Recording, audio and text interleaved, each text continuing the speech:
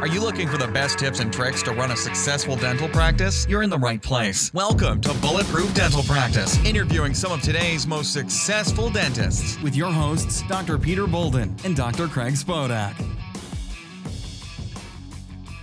Okay, welcome back to the Bulletproof Dental Practice podcast. I'm your host, Dr. Peter Bolden, and we have the other co-host, Dr. Craig Spodak, on as well. And today we are talking with Bruce Johnston from Apex Design Build. He's got a pretty cool website. You've got a pretty cool portfolio there, pal, with a lot of cool design and for dentistry. And Craig and I are both pretty passionate about this. Craig has one of the most beautiful offices I've ever seen in all of my dental career down in Delray Beach. And, I'm actually in the process right now of building my third location.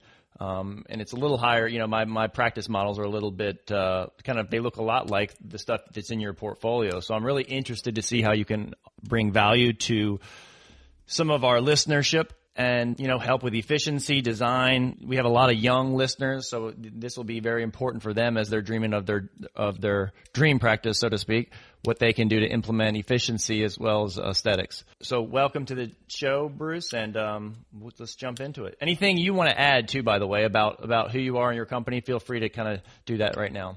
Sure. Thank you, Dr. Bolden. Appreciate that intro. I'm a partner and project consultant here at Apex Design Build, and we are the dental design build gurus. So, family-owned business has been for 4 generations. My ambition coming into the company as part of that 4th generation was to be able to bring more expertise from the business standpoint to our clients to ensure success and longevity of their practices by way of designing and building facilities that make sense for the client. So that was my studies was business and communications, and as opposed to being an architect myself, but joined the company to assist our doctors in delivering a uniquely integrated approach to design and construction for dental practices. So that's what we're all about, and I appreciate having me on. Let me just jump in, if you don't mind, Pete and Bruce. I just built my building 3-4 years ago, and for those of the people that are listening that don't really understand this stuff, because I got an education the hard way, design build firm is basically a one-stop shop. They kind of encompass everything from architectural to structural and actually deliver your complete project. Because what happened with me, I hired an architect, an artist actually. I hired an artist to design my building. Then I had an architect stamp it, had a different structural engineer, which I didn't realize, but that I hired. I didn't know I hired them. I thought the architect hired them, and then hired a GC. And, the building got completed, but along the way, there was a ton of finger pointing. So the architect was saying, well, it's the GC. The GC says the architect. And I'm kind of playing like a school teacher here, trying to get everybody to just get along. And what I think is unique about what you do is the buck stops with you guys. So that's pretty cool. So for the listening audience, you've got to understand that at the end, it's going to be you kind of playing the quarterback here and trying to align all the different disciplines to get your product done. You don't realize that. You figure you're hiring a bunch of resourceful people that can work it out. But in the end, any mistakes are going to be a series of finger pointing, and you're going to be writing checks for that. So I thought I was really excited to hear what you had to say, just based on my own experience. Yeah, that's exactly right. We historically as a firm, we came from the architectural background, then we were general contractors, and we saw our clients being, the quarterback, as you said, stuck in the middle, trying to, mediate between all the groups. They all sort of have their own agendas, and you're trying to rally them and pull them together for the outcome that you want. So it was really through the popular demand of our clients that we transitioned to design build, and that was about 6 years ago after being a general contractor for many years. So, having the interior designer on staff, having the architect on staff, and having the construction experts on staff, all on one team, engaged with the client as a single point of contact, allows us to take total accountability and responsibility for the project. And when you look at the numbers, we've tried to calculate what actually are, what are the clients saving? What does their bottom line look like between these two models? It's impressive. Time is money, we know that, but even when you just look at the cost and expenditure by hiring all of those professionals separately, we've seen 33% average cost reduction. So it's dramatic. It's a big difference. I believe it. I forgot about that. I had an interior designer on it. So I actually had an architect, an artist, an interior designer / dental consultant. Then I had like Patterson. It was incredible. It was totally incredible. In the end of the day, like if you're not paying attention to all the emails going back and forth, ultimately it's your fault. Like, you know, I'm a structural engineer. I had no idea, but I had contracted with them. You know, I didn't know any better. People were like, do you want to hire him or should we? I'm like, I don't know. I guess I'll hire him. I don't know what the difference is. Or my civil engineer, for example, that was hired by me. I had no idea. So, I mean, it's incredible what the amount of resources that you have to hire. And in effect, you took all the liability for that project by engaging with them directly. I had no idea. I mean, I would just ask, like, well, what's the usual? Like, I don't know. Like, a lot of our clients like to hire their own civil engineer. I'm like, okay, that sounds fine. And then I'm answering questions about like freaking drainage and water runoff, and I'm like, I have no idea. It's just nuts. Yeah, brutal. Do you find that this is common, Bruce, in the industry? You know, a lot of it goes by market. Some markets are, you know, dominated by a leading architect who does a lot of the private healthcare or dental design work and then bids it out to contractors. Other markets are more saturated by design builders. So it really does depend. But I would say still the design build model is a minority across the country, and we see scenarios all the time where clients. You know, a lot of times what happens, the first thing that comes to mind when they need to build a facility is, well, I need an architect. I need somebody to help me design it, create the plan so that I can get a contractor to build it. And that's their first, that's their thought process is that I need to find an architect first. They go out and they find an architect. So I think it's taking time to educate, the industry about this model. And we're seeing some markets picking up on it faster than others. Honestly, we only picked it up ourselves, you know, about 5 years ago. So there you have it. I'm super bummed right now because literally I'm in the throes of construction, and I did it kind of the way that Craig just described, or I'm doing it that way, but not as convoluted because it's not as massive as build as his is. But I'm like, sure. Holy cow! I wish I had. You know, this is just another evidence of hindsight. I wish I had a rewind button right now because I can foresee what you're even talking about, how it would just be so much simpler to design and build all in one fail swoop. Well, also just liability, Peter, just straight up, like, you know, when I don't know how many disciplines you've hired. I think we should talk about that. But like when the architect makes a mistake, you know, like where he designs something that doesn't really work, and structural has to come in and say, hey, man, we need some big old steel over it to make that cantilever, that canopy. Guess who's going to be coming out of pocket? Mm-hmm. You know, you're going to be slicking checks for that. Versus, like, I would imagine with a design build, it's all the buck stops with them. You know, they can't point those fingers. So that's right. As soon as we've committed to the project, committed to the cost, it's our baby. You know, it's in our hands, and we've got we've committed to deliver the project to your expectation. And the difference is that all of the due diligence is done on the front end. So when we're establishing, you know, the pre-construction planning, what you just mentioned as an example is a perfect example. You know, suddenly you have to add a bunch of steel to suspend a cantilever, you know, canopy or something like that. That should have been determined way up front in pre-construction, you know, and that should have been included in the initial scope in a design build model. Yeah, it's just crazy that it's not. So, Peter, just out of curiosity, I think it's valuable. How many disciplines did you have to hire? You hired the architect and the GC, or? So I hired the artist / like, let's get creative about what the space is going to look like conceptually, and then hired, and then we took those plans to an architect who then they went to their engineers. Right. And we've looped in lead consultants. Thanks to Craig. You're welcome. And you've done a good thing for the environment, and you'll be rewarded karmically. Maybe not financially, but karmically. You've done a good thing. And now I'm the one in charge of picking the GC based on quotes. Yeah, that sucks. So good luck understanding their scope of work and who has what included. That's the problem. That's got to be the worst part of it. You at this point, not to jump into Bruce's world, but you're going to need to hire a construction manager, wouldn't you say, Bruce?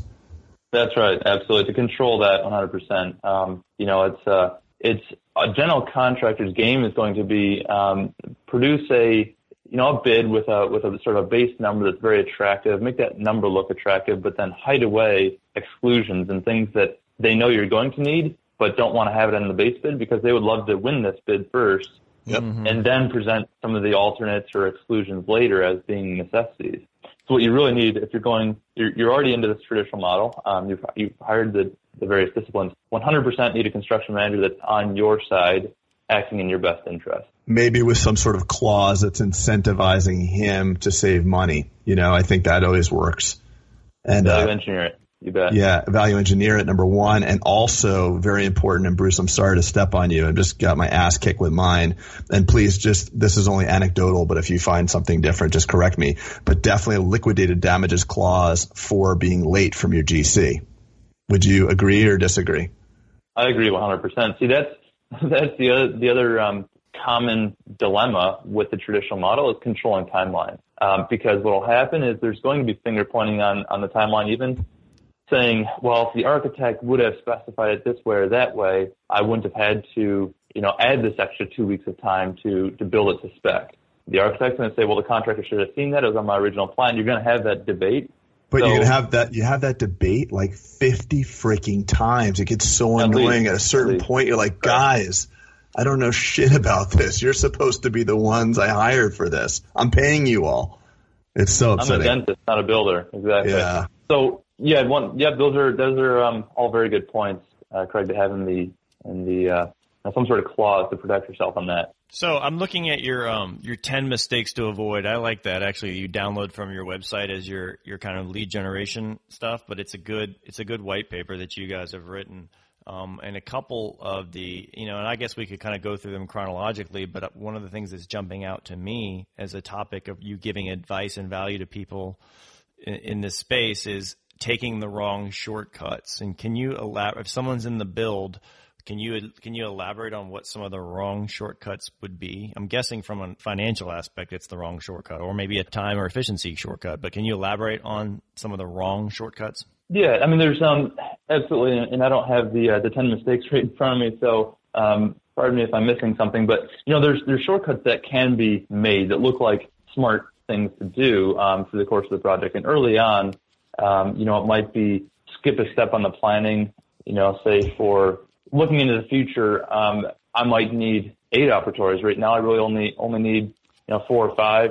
But you might say, well, right now I'm just going to build what I need for right now. I'm not going to bother plumbing in the other operatories for the future. I have the space if I need them. I'm going to save the money. So that's something. Those type of things will cross your mind. So just being short-sighted with your vision, essentially, right? Not so much. That's a big part up front. Exactly right. Got you. So take a shortcut because you think it's going to save you some cost. Later on in the project, it might be take a shortcut, again, monetary driven, and it's going to start to come back and bite you, 5 years down the line when you have residential quality doors sagging or hinges falling off. That's interesting, Craig. I know you brought in, you said something about Patterson, and sometimes I know that this has been the case in dentistry, and Bruce, I'm sure you're probably aware of this, but obviously the supply houses will get, they're the first to know that, we're going to expand and build an office because, and so they're like, we have people that can do that. And then they send you back like,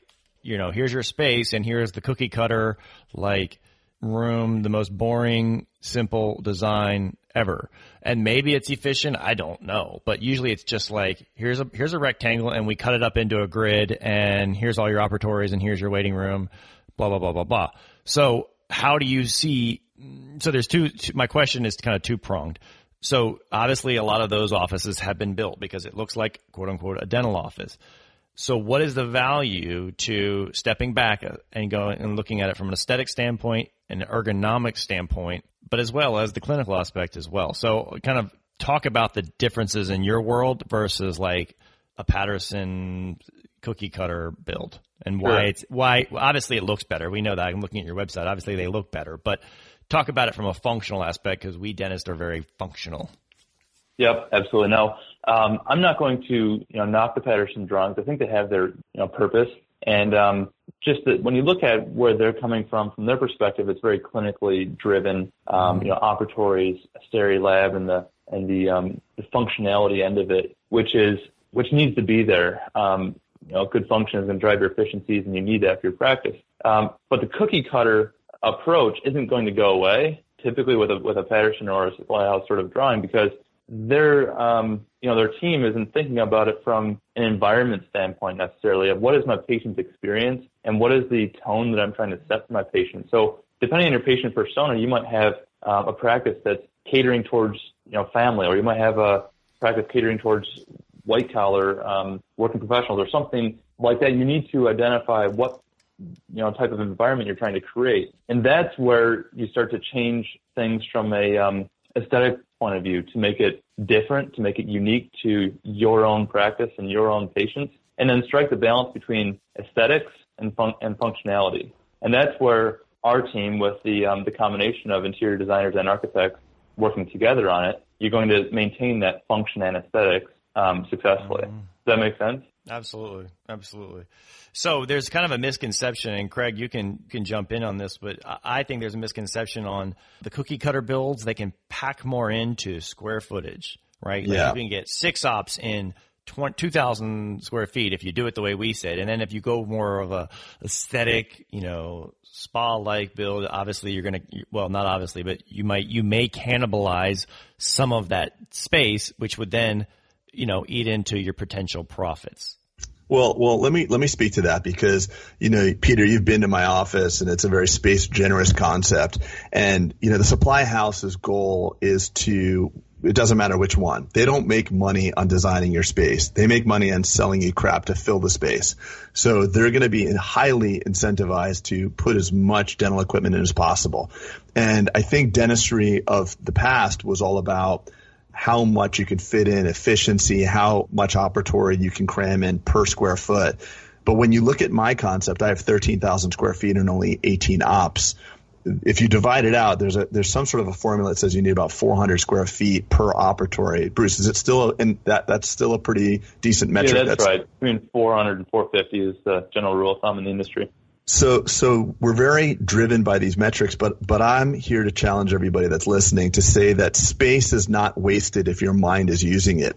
Starbucks came along, 20 years ago with their retail concept, and everybody said, well, why do you need so much square feet if you're doing a takeout coffee store? Like, people couldn't understand it. But what Starbucks did and what the Apple Store did as well is they have experiential space. They have space where people are using it, even if it's not for the direct function of consuming coffee or buying coffee. And I've kind of employed the same thing in my office, because when it's busy here and we have, 150 patients coming through per day, the waiting area doesn't feel like a waiting area. There's so much space. You're not sitting there like in a crowded little waiting room. And I would propose that that's value to patients. I don't want to go, my wife's OBGYN, I remember being in there. I was literally sitting on top next to people, and it was just driving me crazy. And I started figuring out while I'm waiting 20 minutes for the doctor why I don't actually like him, and he's my friend. I'm making value judgments about it. So when you challenge yourself and look at dentistry as a retail concept and not necessarily as healthcare, because let's face it, everything in dentistry beyond an extraction is an upsell. The only thing medically necessary in the entire dental space is an extraction. Everything else is a discretionary purchase. Therefore, we have to consider ourselves retail more than healthcare. I mean, that's just the way it is. I know we don't like to think of it that way, but you can live without teeth. When my son was 1 year old, the guy's eating steak. I mean, we've understood that we want teeth and we want to preserve them, but it's not absolutely medically necessary. So let's challenge ourselves when we're talking about space theory and design. Let's look at our retail counterparts. Retail uses space for experience, not just efficiency. So if that's the case, then your Patterson or your Shine or Darby or whoever you're going to use, the general supply house is not going to be embracing that. Like, how much equipment can I fit in here? And, guys like the design builders don't care, because frankly, if you put in less equipment, you might have more money for furniture and fixtures and nicer stuff. So when you look at those models, and I've talked to the big dogs of dentistry, the big corporate guys, they like to boil down your revenue per square foot. And I fly off mine's off the chart with revenue per square foot. And I would say we probably have, Pete, you've been here, but I probably have 8,000 of, and I'm using finger quotes, non-productive space, wasted space, if you will. You're really talking our language when you come to user experience, because, we try to educate doctors all the time, and that is that what is going to bring a referral from an existing patient, or what's even going to bring that patient back again?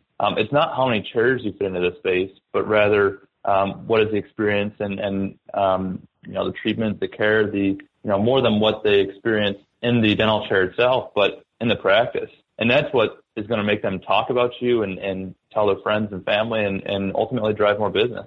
Well, that's the first experience you have when you enter the space is the reception area. So when you go to the supply houses, the reception area is always undersized because that's not a place you can fit equipment. But if you walk into a luxury hotel, the reception area is way oversized because the last thing you want to do is like check into the W in South Beach in Miami and have like 15 people sitting side by side. It's like a freaking train station. And you can't do that in your dental practice too because it's the same thing. If you put in the colloquial 1.5 reception chairs per operatory, whatever the hell that metric is, you're going to have at 8:55 for your 9 o'clock appointment, you're going to have like 9 people sitting stacked in there, and that's not a very comfortable thing. I have a lot of pain around that because it was really frustrating, and a lot of dentists are calling me up. They see what we've done, and they want a lot of advice, and I mean, I feel like I really got a butt kicking with mine. Right.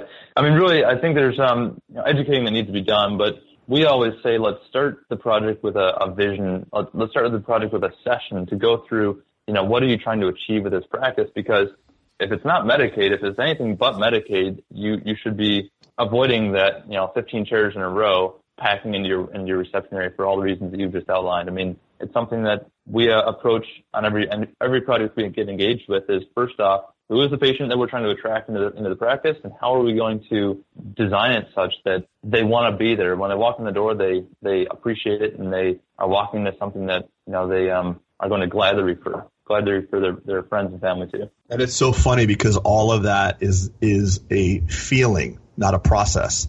So I think exactly, the dental space is all about, when you talk about designing, it's all the conversation is 95% process and efficiency and steps and 5% experience, feeling, and result. And if you look at it, a lot of it is the functional flow of the office. And actually, it's not a bad thing to have to walk more. Patients don't necessarily mind having to walk from reception to their operatory as long as there's an engaged conversation that's happening. People don't mind walking as long as there's something to do while walking. So points of interest along the way, right? Yeah, exactly. If there's points of interest, if there flows in some fashion. But everybody else is just talking about the actual process of how to bring the instruments, how to bring the patients in and out faster. I mean, if you look at McDonald's restaurants, up until about 5-10 years ago, actually 5 years ago, they were attaching their chairs to their tables. And they put very harsh colors on the inside of McDonald's because their motto was $1 billion served. They wanted to get you in and out of that place as fast as possible. So they attached the chairs to the table so that when you're done eating, it's uncomfortable. People like to push back, push a little back from the table and kind of relax for a minute. They actually made it physically uncomfortable to get your ass out fast enough. Starbucks comes around and says, you know what, we're going to put big fluffy couches and stuff because we actually want you to hang. We want you to have a great experience. We want you to come back more often, hang out, buy another cup of coffee, buy a Michael Bublé CD and all that crap. So it's like dentistry can take a cue from the changing face of retail. Because if dentistry is retail and we can all embrace that concept, we got to start being the Starbucks and the, looking and feeling versus the McDonald's of 1995. So I think that's a really big component to who we are and what we are. It's more of a concierge mentality too, isn't it? So it's a human engagement, human touch sort of experience that patients appreciate, especially when they're already under a certain amount of anxiety or stress coming in if they're having a treatment of some sort. So why not dissolve that with an approach that isn't going to only just further cause anxiety? 100%. Yeah, 100%. Let's take cues from other things as well. And I want to credit, Dr. Peter, I want to just let everybody know just again, 4, 5, 6 years ago, before my office was even built, I was watching what you're doing with Atlanta Dental Spa, liking your Facebook posts, making all my marketing and all my designers watch what you're doing. We used you as an influential resource of what can be done, because when you go to Atlanta Dental Spa and you look around, you take a virtual tour of your office, which both of us have on our websites, your office feels like your reception areas feel like a comfortable living room and stuff like that. So we took that from you. But if you think about like the other retail components, what hotels and restaurants, when you go to a hotel or a restaurant, you're actually in the space of, I'm going to have an awesome time, I'm going to have a glass of wine, I'm going to chill out, we're going to have fun. And look at how much money they spent on reinforcing that belief system. You're already going thinking you're going to have a good time. No one is going to our offices saying, this is going to be really fun. At best, they're going to say, I'm going to be happy when it's done, but no one's like psyched up to go to our office. So That's it's right. even more important for us to do what the hotels and restaurants do and make those creature comforts. Because if you're already going to a restaurant or hotel with a belief system it's going to be fun, and they're still spending money on their interiors, then imagine how much more influential and important it is for us to reframe or pre-frame what an experience could be. Yeah, that's exactly right. I mean, that's the other half of the experience. It's not only what's in the clinic, but everything else, So I think that's great discussion. Craig, I think that's great for the profession as a whole, and I hope that this becomes more and more of the standard, because obviously we have this stigma like, oh, I hate going to the dentist, and you hear that from people. But what if you could make it even just a little bit the excitement of going to that hotel lobby, because no one's grumpy pants when they go into like a high-end hotel for a weekend stay. Like no one's unhappy about that. Everyone's excited, and it starts, like you said, with the experience and the lobby and the music and the sounds and the light. Like all that plays into it. Yeah, that's not the only thing that goes into it, obviously, but man, it's a good start. And I mean, a rising tide floats all ships. So, you may think of it as competition, but if we as the professionals and guys in the front lines are leading this change, it'll shift the profession. I mean, I'm watching, like what Dr. Michael Appa's doing with Appa Aesthetic in Dubai. He's not a friend, but I'm watching him, and what he's doing is good for the profession. 100%. He's creating some really good results. I mean, I don't know the guy, but he's got his own products, and he's redefining what dentistry can be. And, I grew up in my dad's old office, with 1970s, looked like the inside of the Brady Bunch house. And it never excited me to be a dentist. And then one day my dad did an interior remodel of his practice. Granted, it wasn't anything like what you have, Peter, or what I've created now, but it gave the spark of what's possible. Could dentistry be different? Could it just be slightly different, more inviting, more natural light or what have you? And that really excited me. And we together, along with guys like you, Bruce, could really reshape what the profession could be. And while we're talking about this, I'm sorry to occupy so much. It's just I'm excited about this stuff. Let's talk about natural light and like not only LEED design, like environmentally sustainable design, but also like what is widely understood as biophilic design principles. So I created a LEED Gold facility, and Peter, congrats on you pursuing LEED certification too, because I was joking when I said there's karmic ramifications. There's financial ramifications. Studies show that LEED certified buildings perform better, not only energy savings wise, but actually in retail environments, they do better. So TD Ameritrade had LEED certified branches and non-LEED certified branches, and they kind of regulated for socioeconomic differences between different communities. But what they found is that the LEED certified TD branches received higher levels of deposit than the non-LEED certified buildings. And there's an article that's been published, Why Green is Good for Business, and maybe the audience could listen to that. But green is just good beyond just the savings of your costs of maintaining the structure over time. But Bruce, are you familiar with like biophilic design principle? Have you heard that coined term before? Honestly, I that term no, but I 100% want to be behind and get behind what you're saying there. Natural light and lighting in general through the space, you're catering to one of the senses, and it sets the mood, sets the tone, and has a dramatic impact on the patient's anxiety levels, back to that point. And so natural light, trying to let that filter through the whole space. Too often in a retail space, which is what we're building more and more of, you find your practice in a sort of storefront setup where you have natural light only coming through the front of the space. Front, yeah, well, exactly.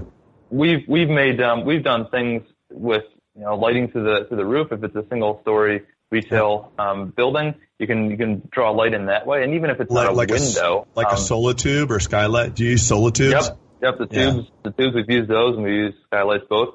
And even if it's not a window where the patient can see out to the outside and the elements of nature, but even just that light itself makes a dramatic difference. So down corridors through the space, if you can't let the natural light wash all the way through, at least you can get it through those tubes or those skylights. Let me, if you don't mind, speak to the studies that show natural lighting. So the biophilic design principle movement is pretty cool. It's basically this study that, because you have LEED certification, which is mitigating your energy expenses, but you could have a LEED certified space that's really kind of cold and disconnected from nature. So the biophilic design principle, I think, is really important as it relates to healthcare, because there's been studies that show, they did this study in hospitals and ICU recovery rooms or post-operative or post-procedural recovery rooms, ones that have windows, nothing more than windows, they have less recurrent infections and people heal faster just by having a window. So they did longitudinal studies that were double blind. People heal better. So as dentists, we're healing. We're healers. We're in the medical field. So there's so much we can do that affects not only healing, but purchasing decision. People are more apt to buy when there's natural light. People feel better. People get sick less often. So in our office, 86% of our space is day lit. You can go on spodakdental.com or on Google and do a virtual tour. And I don't know if you realize this, but Google doesn't work left and right. It works up and down. So you can actually look up and see our solar tubes. We employ maybe 15 or 20 solar tubes. I would have put more in if I could. But that waxing and waning of natural light as clouds pass is actually good for your serotonin levels. In fact, a German light bulb manufacturer is making a new light that has a special ballast that's flickering or oscillating, I should say, on different wavelengths. So it creates your own serotonin, because living under fluorescent lights is bad for your health. And there's a huge body of evidence that shows it's not good for you. So not only are you empowering, you're not only doing it for your team to help them feel better, more productive, and get sick less often, you're creating a space that's more conducive to buying, and you're actually feeling better. We spend inordinate amounts of time in our office, and it's got to be an environment that you want to be in, never mind your patients for the hour or 2 hours they're here. So I'm really into that stuff. Yeah, it's a fantastic study. Yeah. Obviously. Peter. What the hell? Sounded like I was talking to like a light scientist for a second. Oh man, you know me, Peter. I get into this stuff, bro. So Bruce, what if someone, or maybe I should ask Craig, the biophotonic expert, or whatever you said, what was the word? Biophotometric biophilia phantasmica. Biophilia, biophilic design principle. So if you've got a space, so you had the luxury, Craig, of kind of doing that in the design process. Like that was really important to you. But let's go with someone who is listening to this that maybe has the traditional office that wasn't constructed in there. Now they're like, man, I would love to have some natural light. Like, Bruce, what are some hacks that can be implemented other than just like putting a bunch of mirrors everywhere? And I mean, and I guess you guys kind of alluded to them already, is those portholes. What are they called? The solar tubes? Solar tubes. Yeah, solar tubes and satellites. Yeah. Is there any other, like, any other kind of, the right lighting? And we can kind of go into that in a second, but maybe is LED better than compact fluorescent or halogens, or I don't know. Maybe if you can't get sunlight, I guess my question is, if you can't get sunlight, sure. What can you do? What are some like cool little creative ideas that you've got? And then let's go into lighting if because that's an important aspect as well. So the first measure we try to take is how can we let the light wash through the space, wherever the windows are now. Let's assume that there's not a way to add windows or cut windows into the perimeter walls. Sometimes there actually is. If you're on a corner unit of retail space or something like that, you can add windows. But if we cannot do that, we try to use glass as much as we can. Glass panels, glass windows and doors, even windows higher up on walls in operatories just to allow that light to pour through. That's step number one, measure number one that we'll take, just to explore options that way. And you're saying it doesn't have to, sorry to interrupt you, but you're saying it doesn't have to be a lot. I think you kind of said something like that. Like it doesn't have to be like a direct window, just something that gets in those wavelengths, right? Right. Light transfers, and as long as you're allowing it to transfer, by way of, as much glass as you can add realistically. Yeah, that's the best measure to do it. Now, otherwise, we are looking at the types of fixtures that we can use, and LEDs have advanced a lot, in the temperature of light that's used to try and mimic the natural light as closely as possible. And that's measure number two. But of course, it's the secondary option. But no doubt Craig has an insight there as well. Okay. All right. Yeah, and what about lighting? Craig, I noticed that you had, and that's obviously a lead thing, but you had a ton of LED. Bruce, can you comment on this? How are like the quality of light that we perceive as an artificial aspect, how important is that? Let me give you an example. I'm going to give you a kind of a personal example. So in my big office in Buckhead, and you guys, Craig, you'll like this story. I actually, we grew, and I think I have 13 operatories in there. We grew to the point where I actually gave up my upstairs office to one of the doctors we hired because there was nowhere for him to go. And I didn't mind going downstairs because downstairs was a huge room, and I had a 50-foot wall of whiteboard, and I could just sit down there and do the Beautiful Mind kind of thing down there with advertising and marketing and all that stuff. But my point of all this is that space was not rebuilt from when I took it over. And, it's the existing lighting, and it was all fluorescent bulbs. And I was noticing that every day, like either I was in a bad mood or I had a headache or I just was really tired.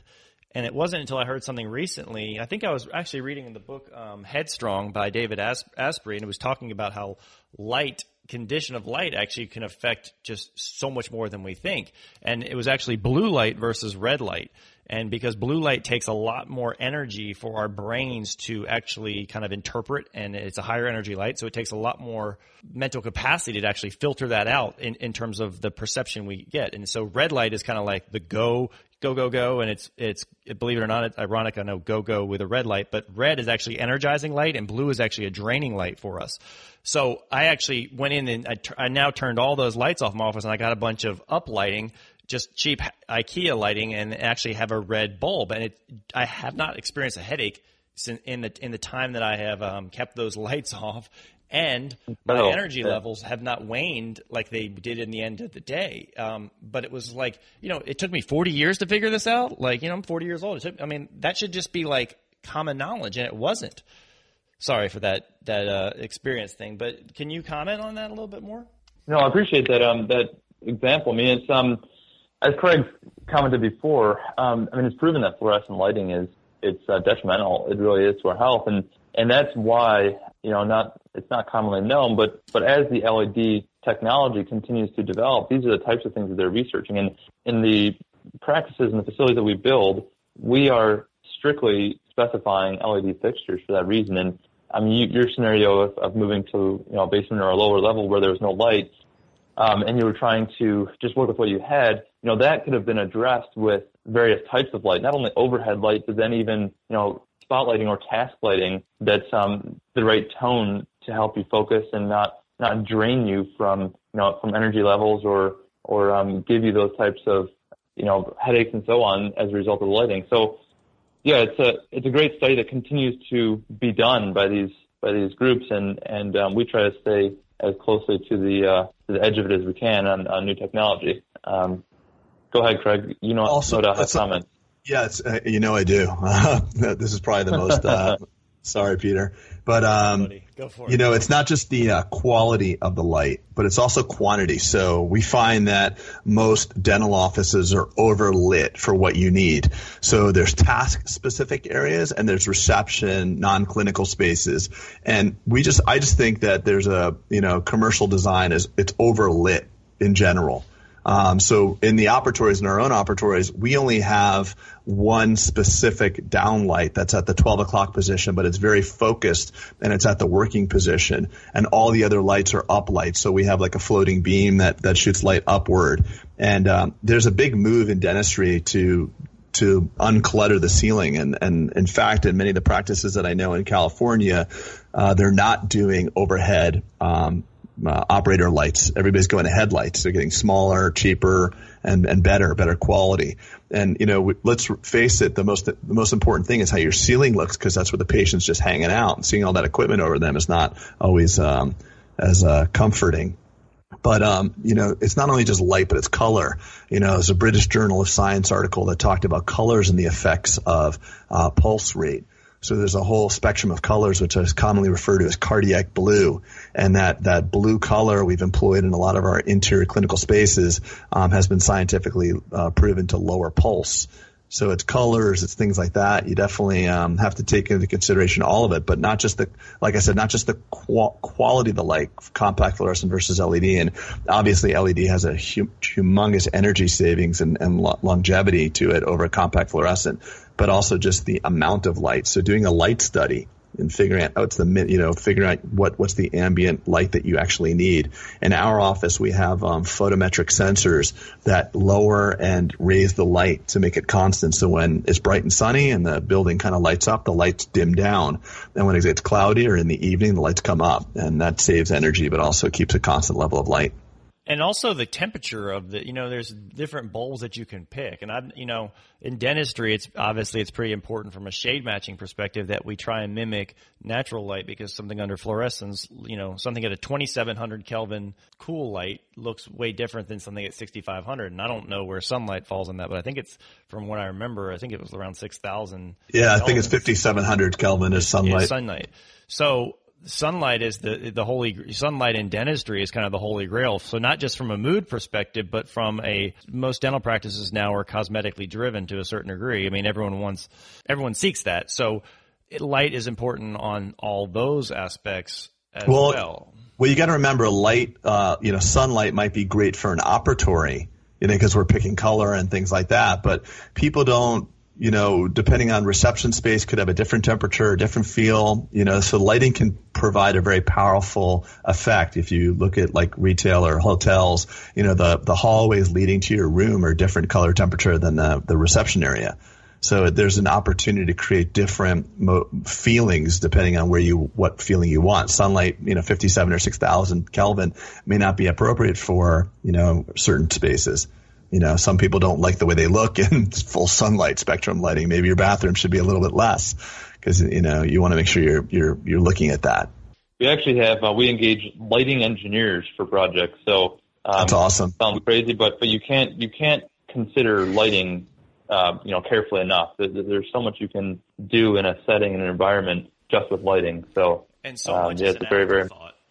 It's just put some can light. It's so much of an afterthought. It's just like light is light is light. Check the box. We need a light guy to come in here and put lights up. But you've got me thinking, actually, Craig, now that I went to and saw your spot, about how most of your lighting is up lighting as opposed to like you said, the only down light was that of the 12 o'clock for really the assistant.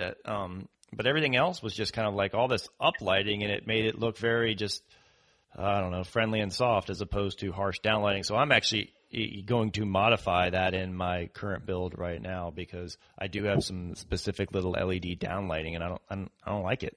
Well, let's just talk about it, because an operatory is a surgical suite, essentially, and it's all directed around operator. But it's an experiential place, either good or bad for the patient. So you've got to mitigate both of those needs. It's got to be functional for them, but for us, but it's also got to be disarming for them. So I guess the goal is to get away with the least amount of light, because once our task light is on, we don't really need anything else. If your task light works and, new LED task lighting, whether it's head mounted or ceiling mounted, you could actually have no light on and not need any light. So right. That's right. The ambient lighting in a room and in the operatories, we always are recommending and specifying the direct indirect fixtures if it's a lay-in fixture in the ceiling, as opposed to a down light like a can light or something of that nature. So that style of light for ambient lighting is the best way to go. But as you've commented, really the only type of lighting that you need once in a procedure, as long as the room is lit, you just need your task light and the ones that are mounted, directly. The headlight are far better. The headlights are going to direct the light where it needs to be for the given task that you're on. So 100%, that's what we're specifying. I'm going to rename this podcast the lighting specialty. It's so funny you just said that, Peter. I was literally about to chat that to you. This is the lighting podcast. We got to move, man. We got to move off this topic. It's just. Well, I think there's a lot here, and honestly, I'm going to split this up into two parts, because I think there's a couple other things I want to talk about that I think we should break. I'm going to break this up into part two, but definitely the lighting is so underrated, and I'm glad we beat that point down. But let's jump off of that, and I want to talk about the importance of renovation. And recently I just did a lecture in San Diego, and one of the it was actually called the 8 Habits of Highly Performing Offices. And one of the habits I see is that high performing offices take an extreme amount of pride in their space. And I talked to some docs after it, and they're like, yeah, I've been in my office 30 years and it works fine. I'm like, yeah, it works fine for you, but guess what? Your team may not be as passionate about that, and the patient perception, it might not be as fond as yours. So my advice to the audience was invest in your practice, renovate your practice, just do it, because number one, you're there almost more time than you're at home. And like, it really is, it's not just a waste of money. It really is an ROI. So Bruce, can you talk about keeping the old school, I'm doing finger quotes now, dental office versus renovating that sucker, making the investment in your practice? Can you kind of elaborate on the Absolutely. And the reason I'd love to do to. that? Okay. Yeah. So let me just start with a scenario with a real example, a practice that we've just actually ended up relocating them, but the same rule applies. It's transforming the space from older existing to something new. And the practice that our client was coming from was 30-year-old practice. And to be fair, it was very well designed initially as a timeless sort of design, and the practice looked clean and everything. But the new space, since being transformed and relocated into something new, the doctor's words were that my staff are moving faster, walking lighter, and they're proud to show the space to the patients. And what that does to the productivity of all your staff is you can hardly measure it. It's something that you can't really calculate, but it sure does make a significant impact to the bottom line of your practice. So that's the staff and how they respond to react to a change, even if it's just a renovation and improving the workspace for them. Make it just a little bit better. Make it reduce a few steps or moves that they need to make in their daily activities in the practice, and you're going to increase your efficiencies and brighten it up, freshen it up, and that's just going to improve their mood and how well they care for your patients.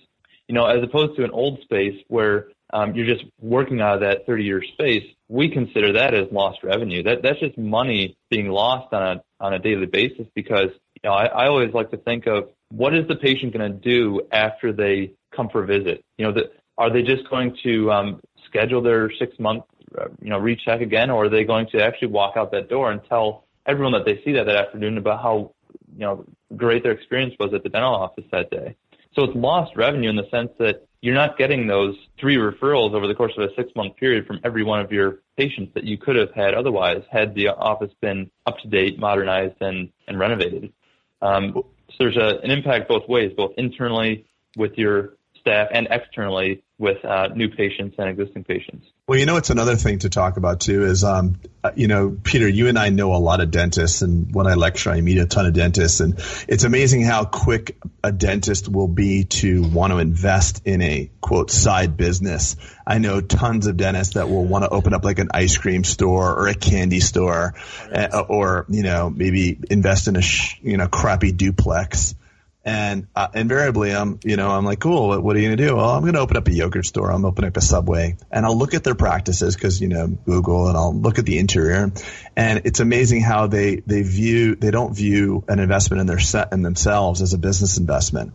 When statistically proven, when you rehab an office, when you renovate, you can actually see a measurable increase in your volume of business that you do. It's been proven over and over.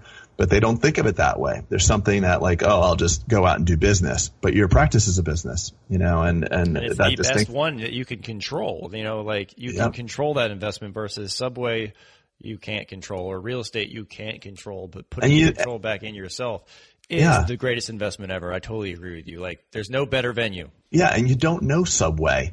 You don't understand. And I know you. Yeah, I know you've had frozen. I know you've had. It's not your lane. Stay in your lane, right? Right. Why do you have to reinvent it? You've had this awesome degree that took you a ton of time to get. Like, you don't know anything about bin candy and mixing yogurt. Why do you want to go there? But it's amazing, man. Our poor profession, man. I just don't get it. I hope that someone here is about to go hard on a yogurt shop, and they're reconsidering because they're pulling the plug. They're going to stay in their lane. Yeah, man. Call up some people. The increase that you mentioned as a result of a renovation, the other thing that we see practices doing is just looking for innovative marketing ideas. How can I get my practice in front of, X number of new patients and spending piles of cash on increasing a marketing budget to do something new and different. Well, if you were to take a renovation, say you invest $100,000 into your practice and you think it's astronomical, well, take that and amortize it over 10 or 15 years' time and compare that to the cost of all the other marketing ideas you've had. And I think you're going to be pleasantly surprised at the treasure that you've just found in renovating. I mean, it's not an expensive marketing campaign, honestly. I love that you just commented on that, because people ask about marketing all the time, like, hey, what Facebook and this ad and do this. And then I say the easiest way to do marketing is to make yourself remarkable, right? Yeah. Make your practice remarkable. Precisely. And that's the easiest way to market. I know it's kind of a play on words there, but like the holy grail for a practice in terms of marketing should be internal referrals should outweigh your external referrals. When a patient referral and someone, do you know what internal referrals is, Bruce? The way we quantify it there is just basically a friend or a family or existing patient referred. Coming from patients, right? Yeah, versus just like, oh, I ran a magazine ad or I ran a Google AdWords or whatever. But my metric for, I've always wanted to have the first, the internal outweigh the external. But the easiest way to do that is make your practice remarkable, and building a space that feels good and people are happy. And like, that's the first, it almost goes into the marketing budget. We're talking about, Greg, we're talking about external investments and whatever, but like literally if you need to feel good about it, just put $5,000 away, every month or whatever is your marketing budget into like designing your office fund to make it remarkable. Well, look at this. I when I was building my building, there was a billboard right by the lot I bought. And I said, how much is that billboard? They said it's $8,000 a month, but it's a great investment because there's 56,000 cars that pass by every day. So I said $8,000 a month for a billboard every month. And the minute I stop paying for it, I'll stop being remembered. So if I built a building right on the road that had a huge sign, wouldn't that be worth $8,000 a month? The same thing. I mean, but it would be permanent. It would be never, and it would be much more rich as a marketing medium than just a flat billboard. If I built a cool, yes. Yeah, exactly. So, and that I have a quote. I think I created this quote, but I can't even remember because I hear so much. But I always said wait, either. This is an original. This is an original quote. Craig Spodak original quote, and here it is laid on his palm. Where's the drum roll? I don't have a drum roll button. I'm not that sophisticated back here. Okay, how's this? Okay, so either spend enough practice drum roll. Okay, good. That was a test. Either spend enough money in advertising to create a story for yourself, or you could just create something that's worth talking about. Say it again. Either spend enough money in advertising to create a story, or you could just create something that's worth talking about. I love it. That's the same kind of thing. I love that. I mean, and when you and I get calls, and I know you get tons of calls, the first question out of every dentist's mouth is, I just want to pick your brain about your marketing. You do wonderful marketing. And I say, well, what specific marketing are you talking about? Because I'm not in the magazine. I don't have a TV commercial. So it's a very interesting. Dentists are grasping at straws trying to figure out what the special sauce is. And what it really is, it's the experience. And the experience is governed by everything that goes in your practice. Of course, you have to have outstanding dentistry. I mean, that's first and foremost. But on top of it, your team has to look good. They have to love their job. The space has to look good. Your lighting, your signage. I mean, everything. So it's like, to quote my buddy Fred Joyle, everything is marketing. And I read that book, I guess 6 years ago when it first came out. Just blew my mind, man. Blew my mind. I was like, wow, this guy's on it. And it's true. The space going kind of into Bruce's space, Bruce's world, is that the space is a huge component of that brand extension, because when I think it's of Spodak, the largest component. I agree. Right. And when I think of Spodak Dental, I immediately picture your building like that. I can't help but to and your space and all this stuff now. So 100%. So these people may be asking you about, I want to talk about your marketing. And you're saying, well, I don't really have a strategy other than I've just created excellence in all aspects. And that's my marketing, right? Well, I mean, think about Paris. You think about the Eiffel Tower. You think about Epcot Center. You think about that big ball. You think about St. Louis. You think about the Arch. I mean, you think about McDonald's. You think about the Golden Arches. You think about Starbucks. You think the logo. I mean, we have an associative mind. And if all you can think about of Dr. Jones is that he's right next to Winn-Dixie, that doesn't have a very compelling, how many times, Peter, that you're walking around, you're like, hey, who's your dentist? Like, oh, I don't know, man. He's right by the Chipotle, right by Best Buy and Chipotle. Like, that guy has no allegiance. He has no brand loyalty. If that's all you can be described as, like where you're close to, there has to be an experiential thing that pulls up when you think about a brand of any sort or a city or anything iconic. And it all has to correlate is the thing we like to encourage our doctors. For a brand to be strong, it has to be correlated with everything. So your clinical care, of course, is of utmost excellence. Well, that should be everything. Everything that we've just commented on or mentioned should match that level. The staff and the appearance of the practice, and even the building, the facility that you're in externally. When you pull up out front, what do you see? I mean, it all needs to correlate and talk the same language. Yeah, for sure. Love it. This is my favorite podcast. That is my favorite one. Maybe it's because I did all the talking. That's why I like it. No, you did. You added a ton of value, Mr. Biophotonic. You added plenty of value.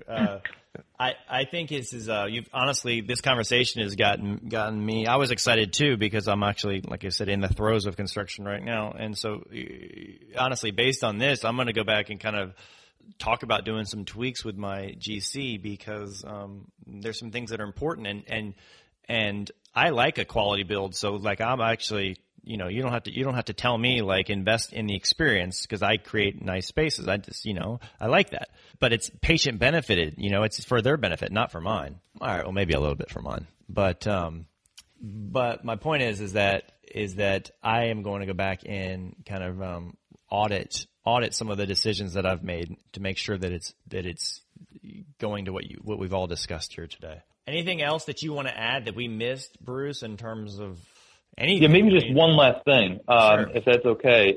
We always like to talk about the location or the facility itself. We've covered a lot of ground, fantastic discussion about the interior and the environment and so on. But when we talk about either a relocation or a new practice or a second practice or third one or so on, how do we find the right location is a crucial point. And, we mentioned previously the retail setting, and we've seen so much movement towards retail from office in dentistry. And it's not to say that office, that you can't build a great practice out of a professional building or some sort of office-based facility, but, retail is among the most accessible types of facilities to get in and out of. And we always like to consider when we're looking at a new location or a new facility is how easy is it to find and access the space.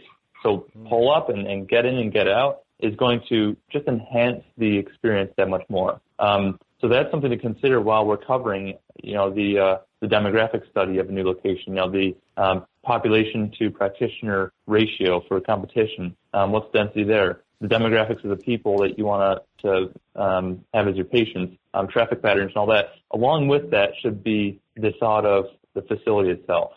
So that was one last thought I want to make sure we can cover. I want to comment on the first thing you said too, because I think I totally agree with you. The ease of access. I tell my team, like, the more times we can let the patient hit the easy button, just metaphorically speaking, the better. Like, can they pull up and walk right into our building? Yes, they don't have versus going in a parking garage and getting a ticket and then going and paying the like all these things. Sometimes you just have to. I mean, if you're in New York or super crowded city or urban environment, you got to do it, right? It is what it is.